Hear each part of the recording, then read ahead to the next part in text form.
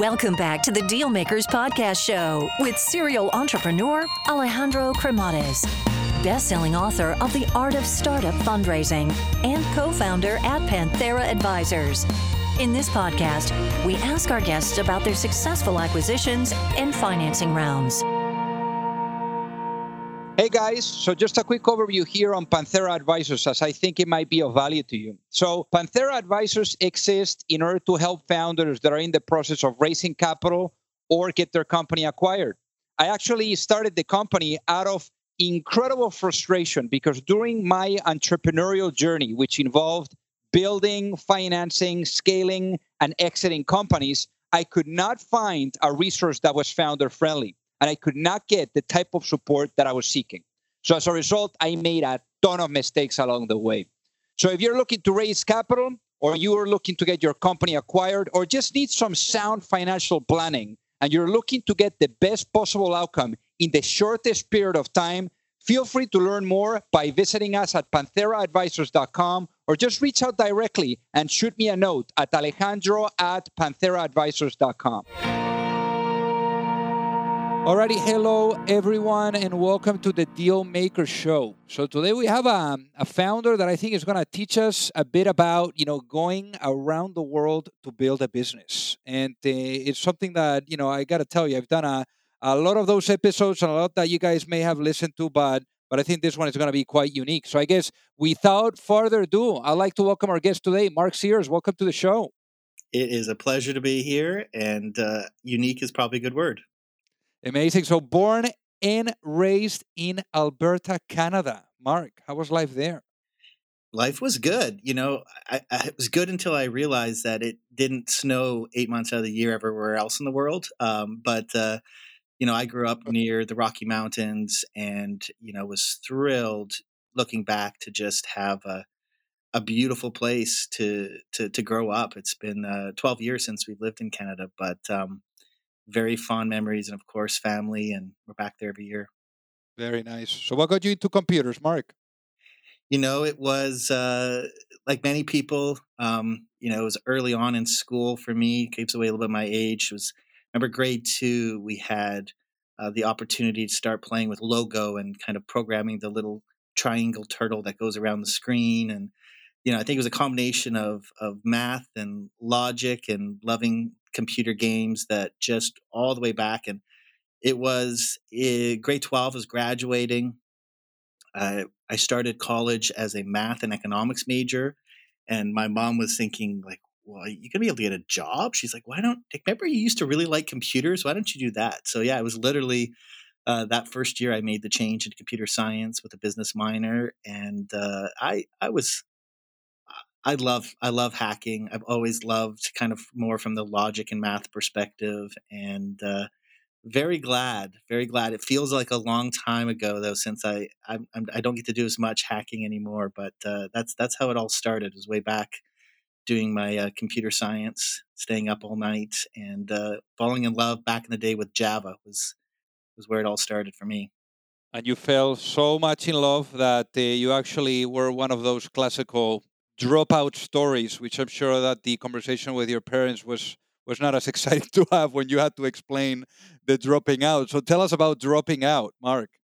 Yeah, it's one of those things though, right? Where you, at the time you don't say, and you maybe don't think you're dropping out. You're just like, well, the point of going to college is to get a good job. And I just got a job at Sun Microsystems working on Java, and that's like my dream. So I'm just going to take a little time off, Mom. I think the story probably more went like that. And then of course you never go back and finish.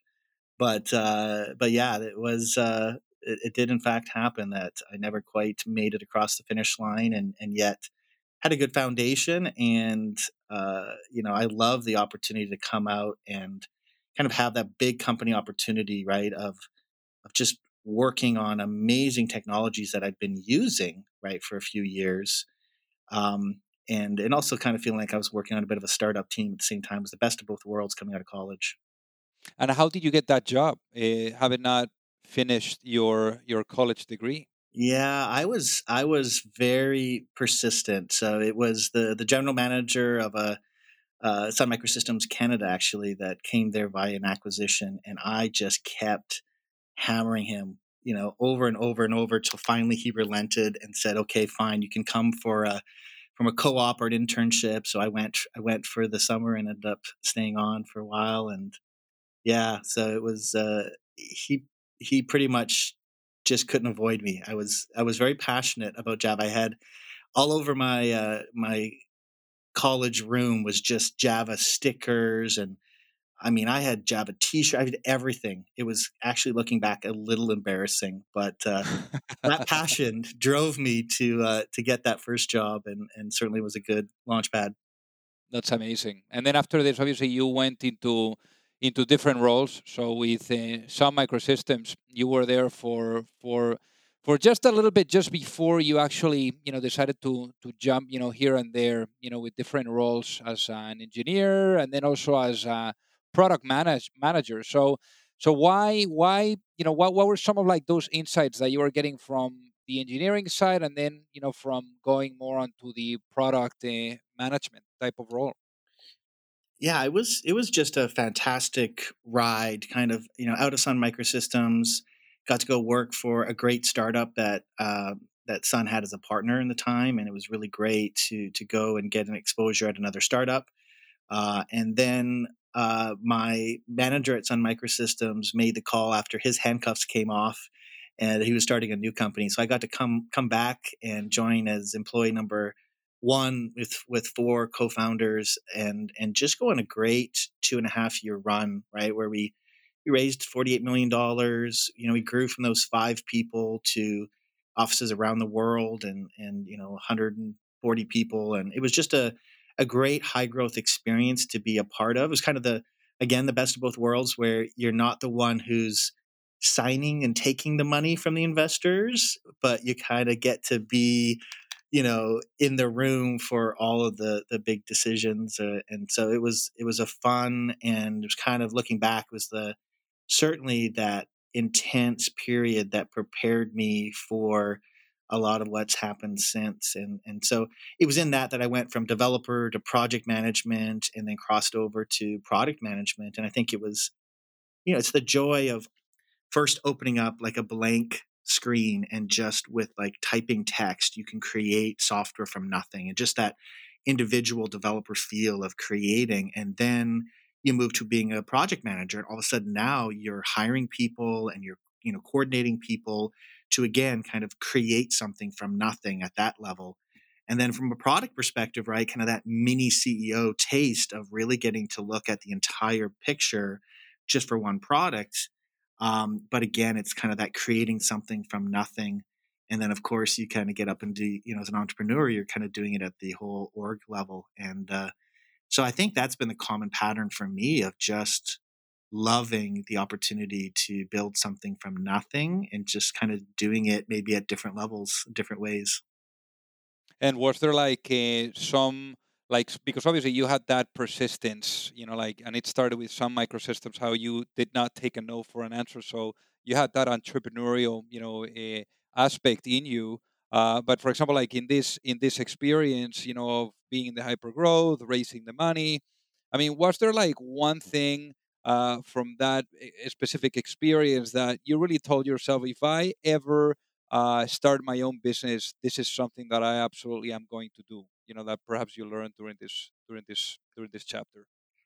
Yeah, you know what? It feels like you know me, because that question hits pretty deep. The only change I would make is, one thing that you wouldn't do. I think that was my biggest takeaway, was, we came so hard out of the gate in such a, you know, really pushing the marketing side of the business, right? So the hype cycle, was really big. And so I was on the product side, and it was really hard, because we're out there making claims that I knew that we couldn't back up. And that's always a hard tension. But Yeah. I think the pendulum for me really swung the other way, as certainly as we've been building Cloud Factory. It's been the other side of saying, like, you know what? Let's take our time. Let's build a strong foundation. I've been on the other side, and it was a fantastic ride, but I want to build something great for the long term, and I know that we need substance, and it takes some time to do that. to do it well and to do it in a healthy way. And so I think that it was probably more of a pendulum swinging the other way was the biggest takeaway of, again, very thankful for the opportunity and the people, no question, but that was probably my biggest takeaway. And how do you balance that? Because obviously you have like the two schools of thought here, like the sell it and then you figure out how you deliver, or the build and they will come kind of mentality. So how do you balance, those two schools of thought there? Yeah, it's always going to be a tension. I think, we had a little bit of, I would say, advantage, right, in building Cloud Factory, kind of given a very low cost base, right? We started the company in Nepal. Um, we just were able to be more patient. I think even in some ways, just like life is slower in different parts of the world, and so things were a little bit slower. There was less pressure, and just financially, we were able to go a little bit slower. So I think setting, like anything, setting yourself up to allow a little bit more time for the build, I think is obviously going to be important. And so I think the pendulum maybe swung a little bit too far in our case, right? The whole idea like build something and they will come. We probably made a little bit of that mistake, but we were able to afford to make that mistake. And and the good news is the market winds played into what we built. so, Yeah. but yeah, I think it's always a tension, and it's us also selling something. Selling something's different, though. I think when you're more marketing something, it's I think that's probably more of the place we went into of marketing something we didn't even know if people were going to buy. So we didn't sell it and we didn't build it. We just market something. Got it. Got it. And this for you was a very nice segue into your own business, Godspeed Computing, and pretty interesting. Like the experience there. So can you tell us about this? Yeah, it was really coming out of my time at Zucado of, I think, wanting to start a business, thinking more like lifestyle business, right? Just I love the high growth, but I needed a season of just maybe building something, A, that I could understand a little bit more of the meaning, and B, that I could kind of keep it in a way that wouldn't completely take over life, right? So it went from, the usual stories of 2.5 years on an airplane every week, sleeping under your desk for 4 hours, working 20 hours. I mean, it was just the intense craziness that a lot of people have, in their 20s. And so it was a little bit again of the pendulum swinging, and um, it was just a great opportunity to get some of the fundamentals of being an entrepreneur, and it in that lifestyle business, ended up licensing our software to a publisher and getting royalties, and it really freed up the opportunity for when my wife got married to my beautiful wife in 2006, and she wanted to take an opportunity as an accountant overseas. She got kind of transferred for 3 months, and we didn't have kids. We were pretty small as a company collecting those royalties. And so I said, I can work from anywhere. So that really kind of set us up, I think, both having some fundamentals as an entrepreneur, but also some flexibility to head overseas. And we've kind of been on a 12-year, like you said, around the world tour, uh, building Cloud Factory ever since. So thankful for, again, that I think that foundation that I got, and then also the flexibility that I had, so that when we got the call to go, it was literally, I remember sitting across from my wife. We were both working from home, and she just said like, "Hey, do you want to go to Qatar?" And I was like, "Sure." Like, what's Qatar? I've never heard of that. 3 weeks later, I remember Googling and looking to see where it was. And 3 weeks later, we were on a plane and literally kind of haven't been back to Canada other than to visit since. And so, yeah, that's really where the fun began. That's amazing. And obviously, this was also a trigger to schedule a 2 week trip to Nepal that ended up being years. So what happened?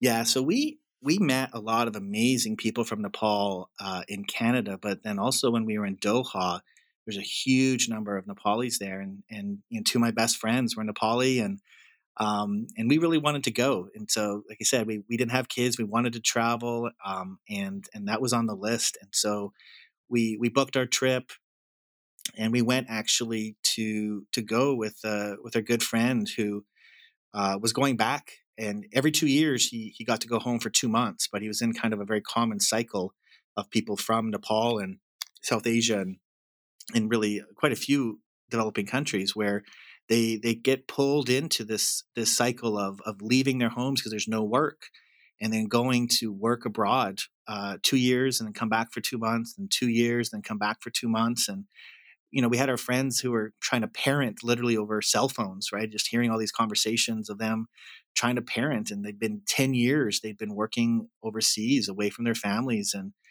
so it was with that we were excited to go back with our friend, and he was there to meet his 2-year-old son for the first time. And it was just a powerful time of seeing a beautiful country, of meeting amazing people, and falling in, we'd already had fallen in love with people from Nepal, but we really fell in love with the country of Nepal.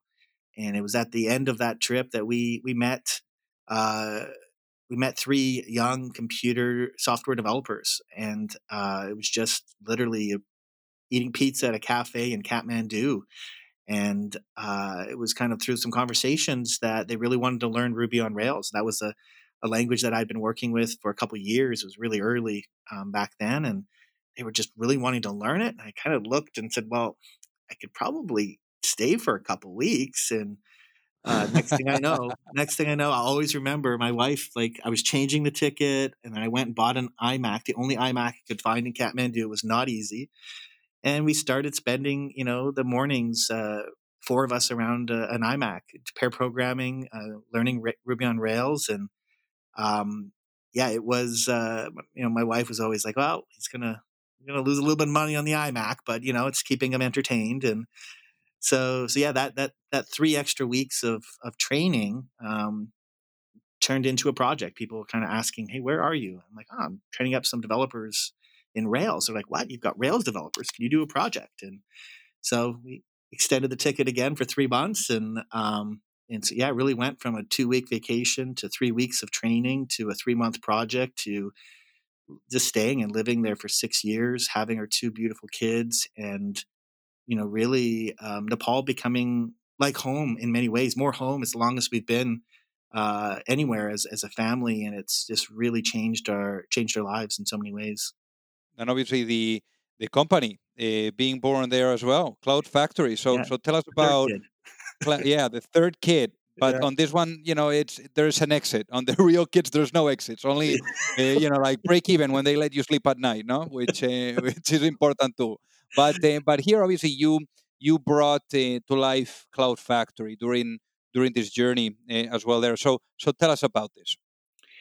Yeah, so it really started with building software. So we just started just training up developers and just finding really smart, young, talented. They came out of a 4-year computer engineering degree, um, and yet there was a gap between that and being able to develop, at a world-class software level. And so kind of a boot camp and a training and just all of that was really what we focused on. And we started hiring more and more developers and doing more and more projects, mostly building MVPs for startups kind of at the seed stage or Series A stage. And it was great. Again, it was kind of on the path of being another lifestyle business. And it was beautiful, right? We were living cross culturally and, learning Nepali, the language, just loving it.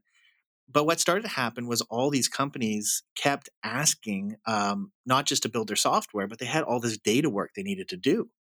And so, they forced us to use things like Amazon Mechanical Turk, and they wanted us to hire, you know, uh, freelancers off of Elance and stuff back then. And we just realized that, wait a second, like all these companies, they need to categorize images or moderate content, or they need to annotate or extract information from videos, or go out and collect information from the internet. There's all these crazy things that powered their business model.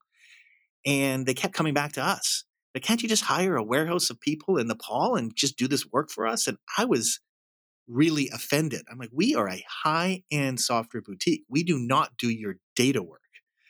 And of course, though, I'm also, like you said, as an entrepreneur, you keep hearing over and over, and people are trying to put money on extra money on their invoice to get us to do stuff. And you're like, wait a second, like maybe there's something here. There's a really big pain point. And so, yeah, we saw that demand in the market, but the other side was, we're living in Nepal. Me and my wife are in a community just outside of Kathmandu, where we're the only business in town other than like little, shops, and restaurants, and barely even that. And so everyone's asking us for jobs, and they're really smart, educated. But we were only hiring computer engineers.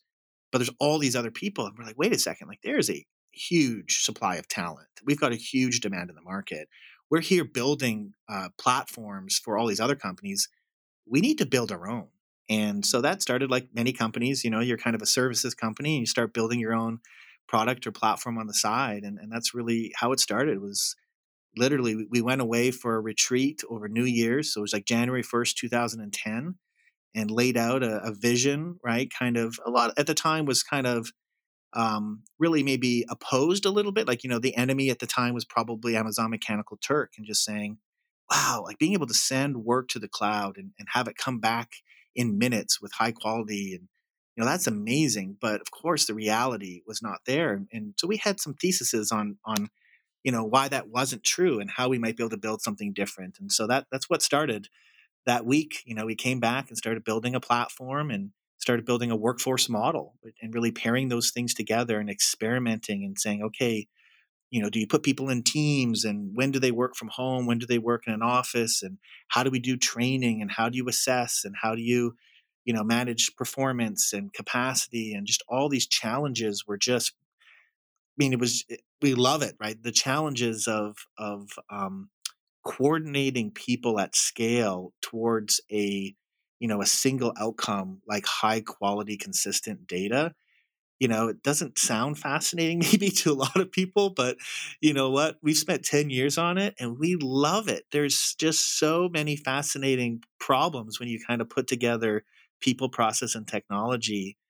And so that's what we've been doing, is just really iterating on that platform and the process and the workforce model to say, how do we deliver easy cloud labor to the world? How do we make it so easy for someone to just get access to scalable, secure, agile, flexible um, uh, cloud labor or human intelligence? And so for us, that's what we've been going after. Then, of course, what happened was uh, data's always been valuable, but with the rise of machine learning, AI, and just the deep learning breakthroughs of saying, wow, if we can get a huge amount of high quality data, we can train up models that will change the world. And so data has become more and more valuable. And we just kind of found out 5 years ago that we're, some of the best in the world at doing this because of what we've built. And so that's really been the story of the last 5 years, is beginning to get under the hood with hundreds of companies that are building unbelievable uh, machine learning models in every part of business and life that you can imagine. I mean, the things that we are getting to come alongside and help these teams build, right, for, within the enterprise, consumer products, you know, financial services, to agriculture, to sports, to retail. I mean, every vertical, you name it, computer vision, NLP, predictive analytics. It's a fun time to be doing what we're doing. Some people say, the picks and shovels of the AI revolution is kind of where we find ourselves. But you know what? Yeah. It's fun time. Yeah, no, totally. I get it. And obviously, one of the fun times for you guys was raising the seed round, because Yeah, I'm sure that you were trying to connect with investors and they were like, who the hell are these guys, yeah, trying to contact me from Kathmandu? They were like, what the hell? So, yeah. so how did you raise that seed round? Yeah. It was a thing. What the good thing was we were bootstrapping, right? So we had our services business that was paying our bills. So consulting was paying the product development fees. Our costs were low. So we were in a pretty good place. But we weren't able to get ahead of it, right? We weren't able to make the investment into technology and teams to really go more aggressively after growth. So we did want to raise a seed round, and it was just, again, a chance connection at a conference in Thailand, with someone who was talking about starting up a small fund of investing into emerging economies. And honestly, I didn't think there was anything from it. Like, I took his card, but I think I threw it out. I honestly, it was more that he actually followed up. And lo and behold, they started raising a fund, and we were in a pretty good place, ready to raise a seed round. And I remember, flying to Raleigh, Durham, North Carolina for the first time for due diligence and kind of meeting. And these people flew over to Nepal, and they wrote us a $700,000 check. I mean, I thought they were crazy. Honestly, I'm like, so we didn't run a process. We didn't look at a lot of options, and yet it kind of just came together. And there's no way we would be where we are today without that, and without them. I mean, it certainly was much more, like a lot of people will say. Sometimes it's just money. Oftentimes at the seed stage, it has to be more than that. And so, Henry Kasner came onto our board, became a good friend, became a mentor.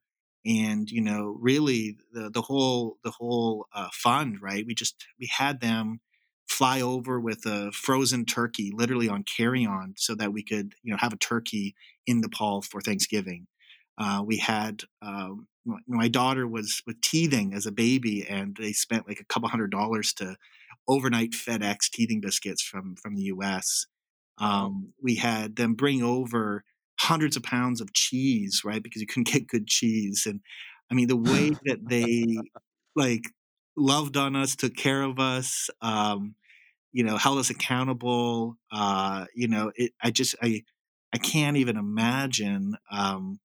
Yeah, so it's at a really high bar right off the bat for investors that truly care about us as people, care Yeah. about our mission and our why, but also bring some serious experience and business savvy. Building a $1 billion tech company himself, was obviously in a good position to really help us navigate a lot of the early stuff.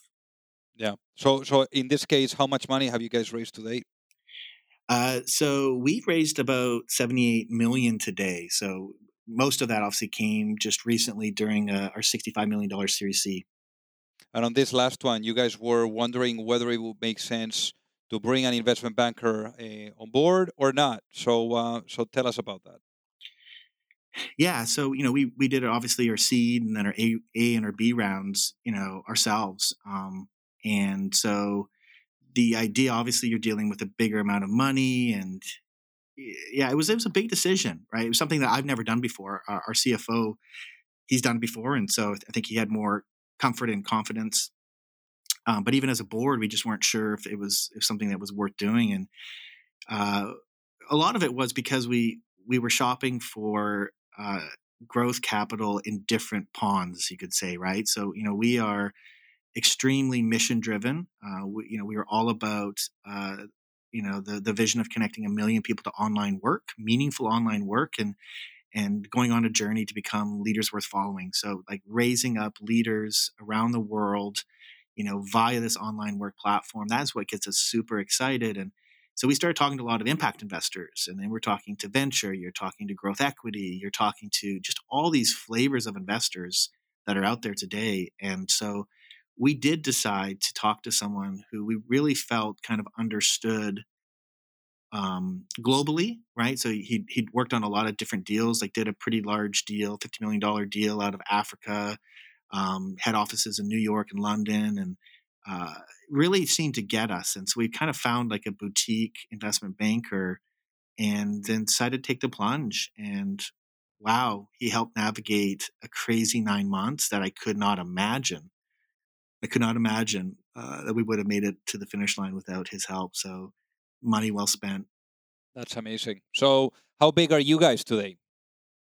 We're going pretty fast. I mean, we've got about 380 full-time employees across our 4 offices. We've got about 5,000. We call them cloud workers, are actually logging onto our platform every day to do our work.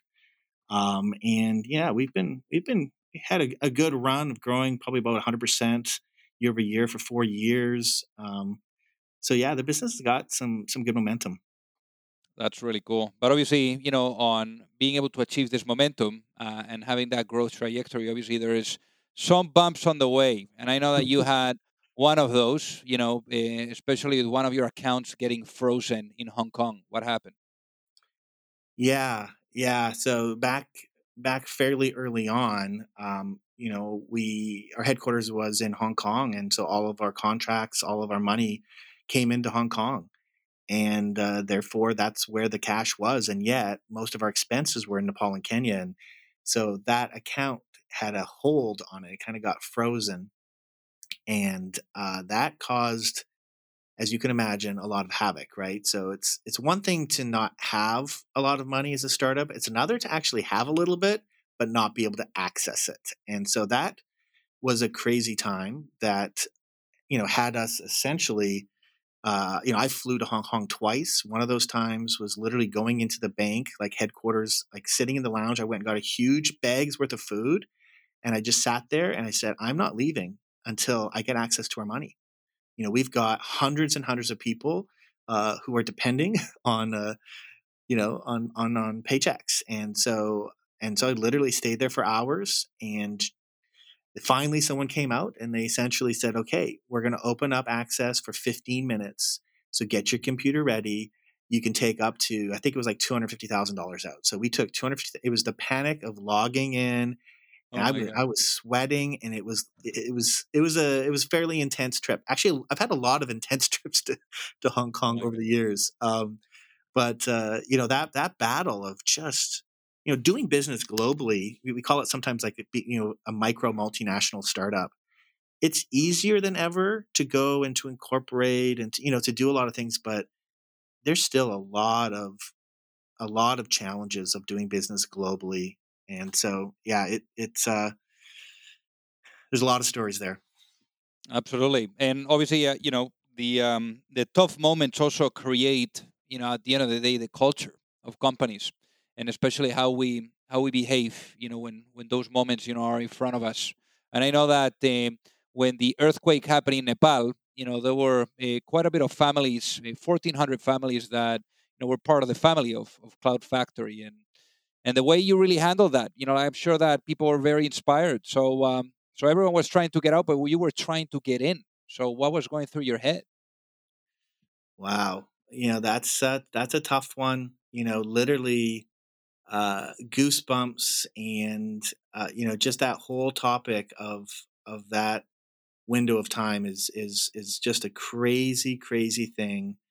I remember waking up, hearing about the earthquake. I just got back to the U.S. I'd been in Nepal, a week before, and getting on a plane, and I was flying from Raleigh Durham to New York, and I was bawling in the airplane.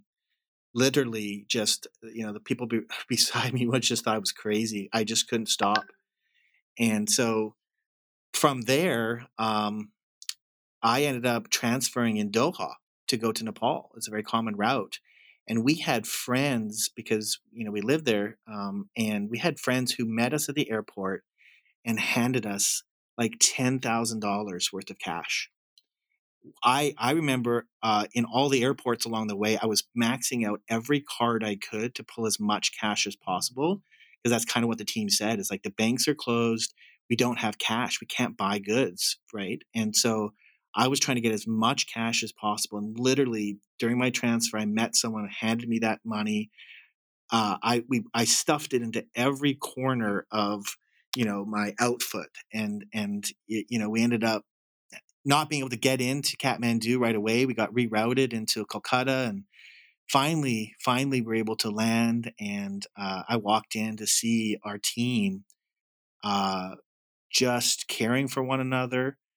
They were so organized and determined. I mean, we were using Trello boards and using stand ups, and every kind of agile development technique that we'd been doing for years to build our business was now being applied to how do we help our community, how do we help make sure that the 1,400 families that now depend on Cloud Factory in Nepal at that point, like, how do we, and we saw young leaders step up.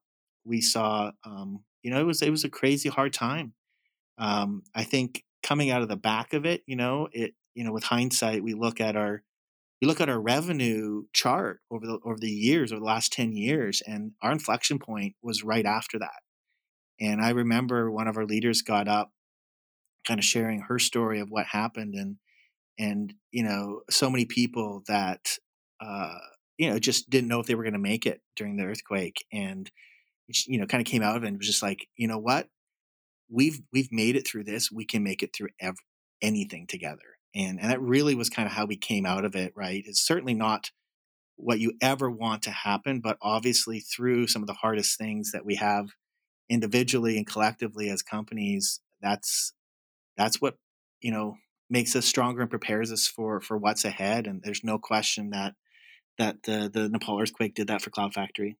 Wow, how powerful, Mark. So obviously, here you've been, with this journey with Cloud Factory for quite a bit, and I'm sure that during this journey, I mean, since 2010, I mean, there's been all types of the good, the bad, the ugly, the successes, the mistakes, the things that didn't work out as intended. So you've probably really learned a lot. So if you had that chance to, let's say, go back in time, Mark, and have a chat with that younger self, with your younger Mark, what would be that piece of business advice that you would give to that younger Mark before launching a business, and why, knowing what you know now?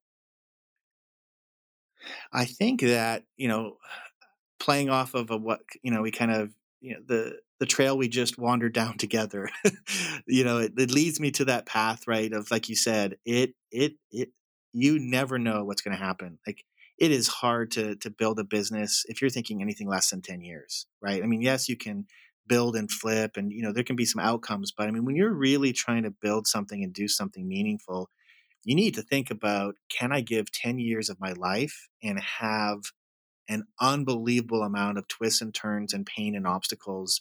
You need to bust through doors. And so there's no question that, I think for me, it really is the why, right? It's like, you have to know why you're doing what you're doing, and you need to have clarity around that. And that's something we've spent a lot of time really understanding, what is the purpose of this business? Like, what's unique about this? Like, not just our what in the product, and maybe I'm sounding a little bit like Simon Sinek and, the whole golden circles, but I do think that that's the most important thing, is to really build something that can bring change in the world. You need to understand why, because it's not going to be easy.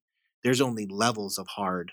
And so, finding your why, and then finding great people around you to go through it. And, if you know why you're doing what you're doing, and you can have a group of people where you build strong relationship and have fun together doing it, that's, I think, no matter what technology or what industry you're in, that's the magic formula. I love it. And I'm glad that you touch on thinking ahead, not 10 years, because people typically don't think that far ahead. And unfortunately, people overestimate what they can do in a year, but they completely underestimate what they can do in a decade. Exactly. So, So for the folks that are listening, Mark, what is the best way for them to reach out and say hi?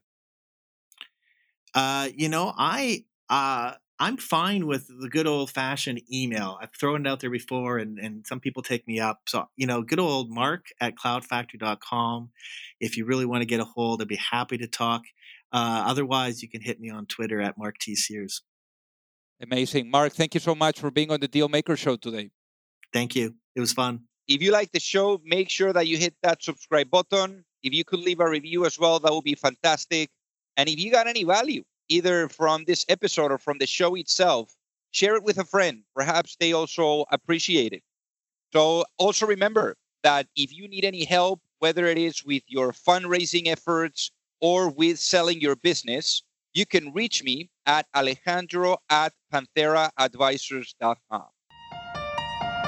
You've reached the end of another episode of the Dealmakers Podcast. For free resources and materials, head over to alejandrocremades.com.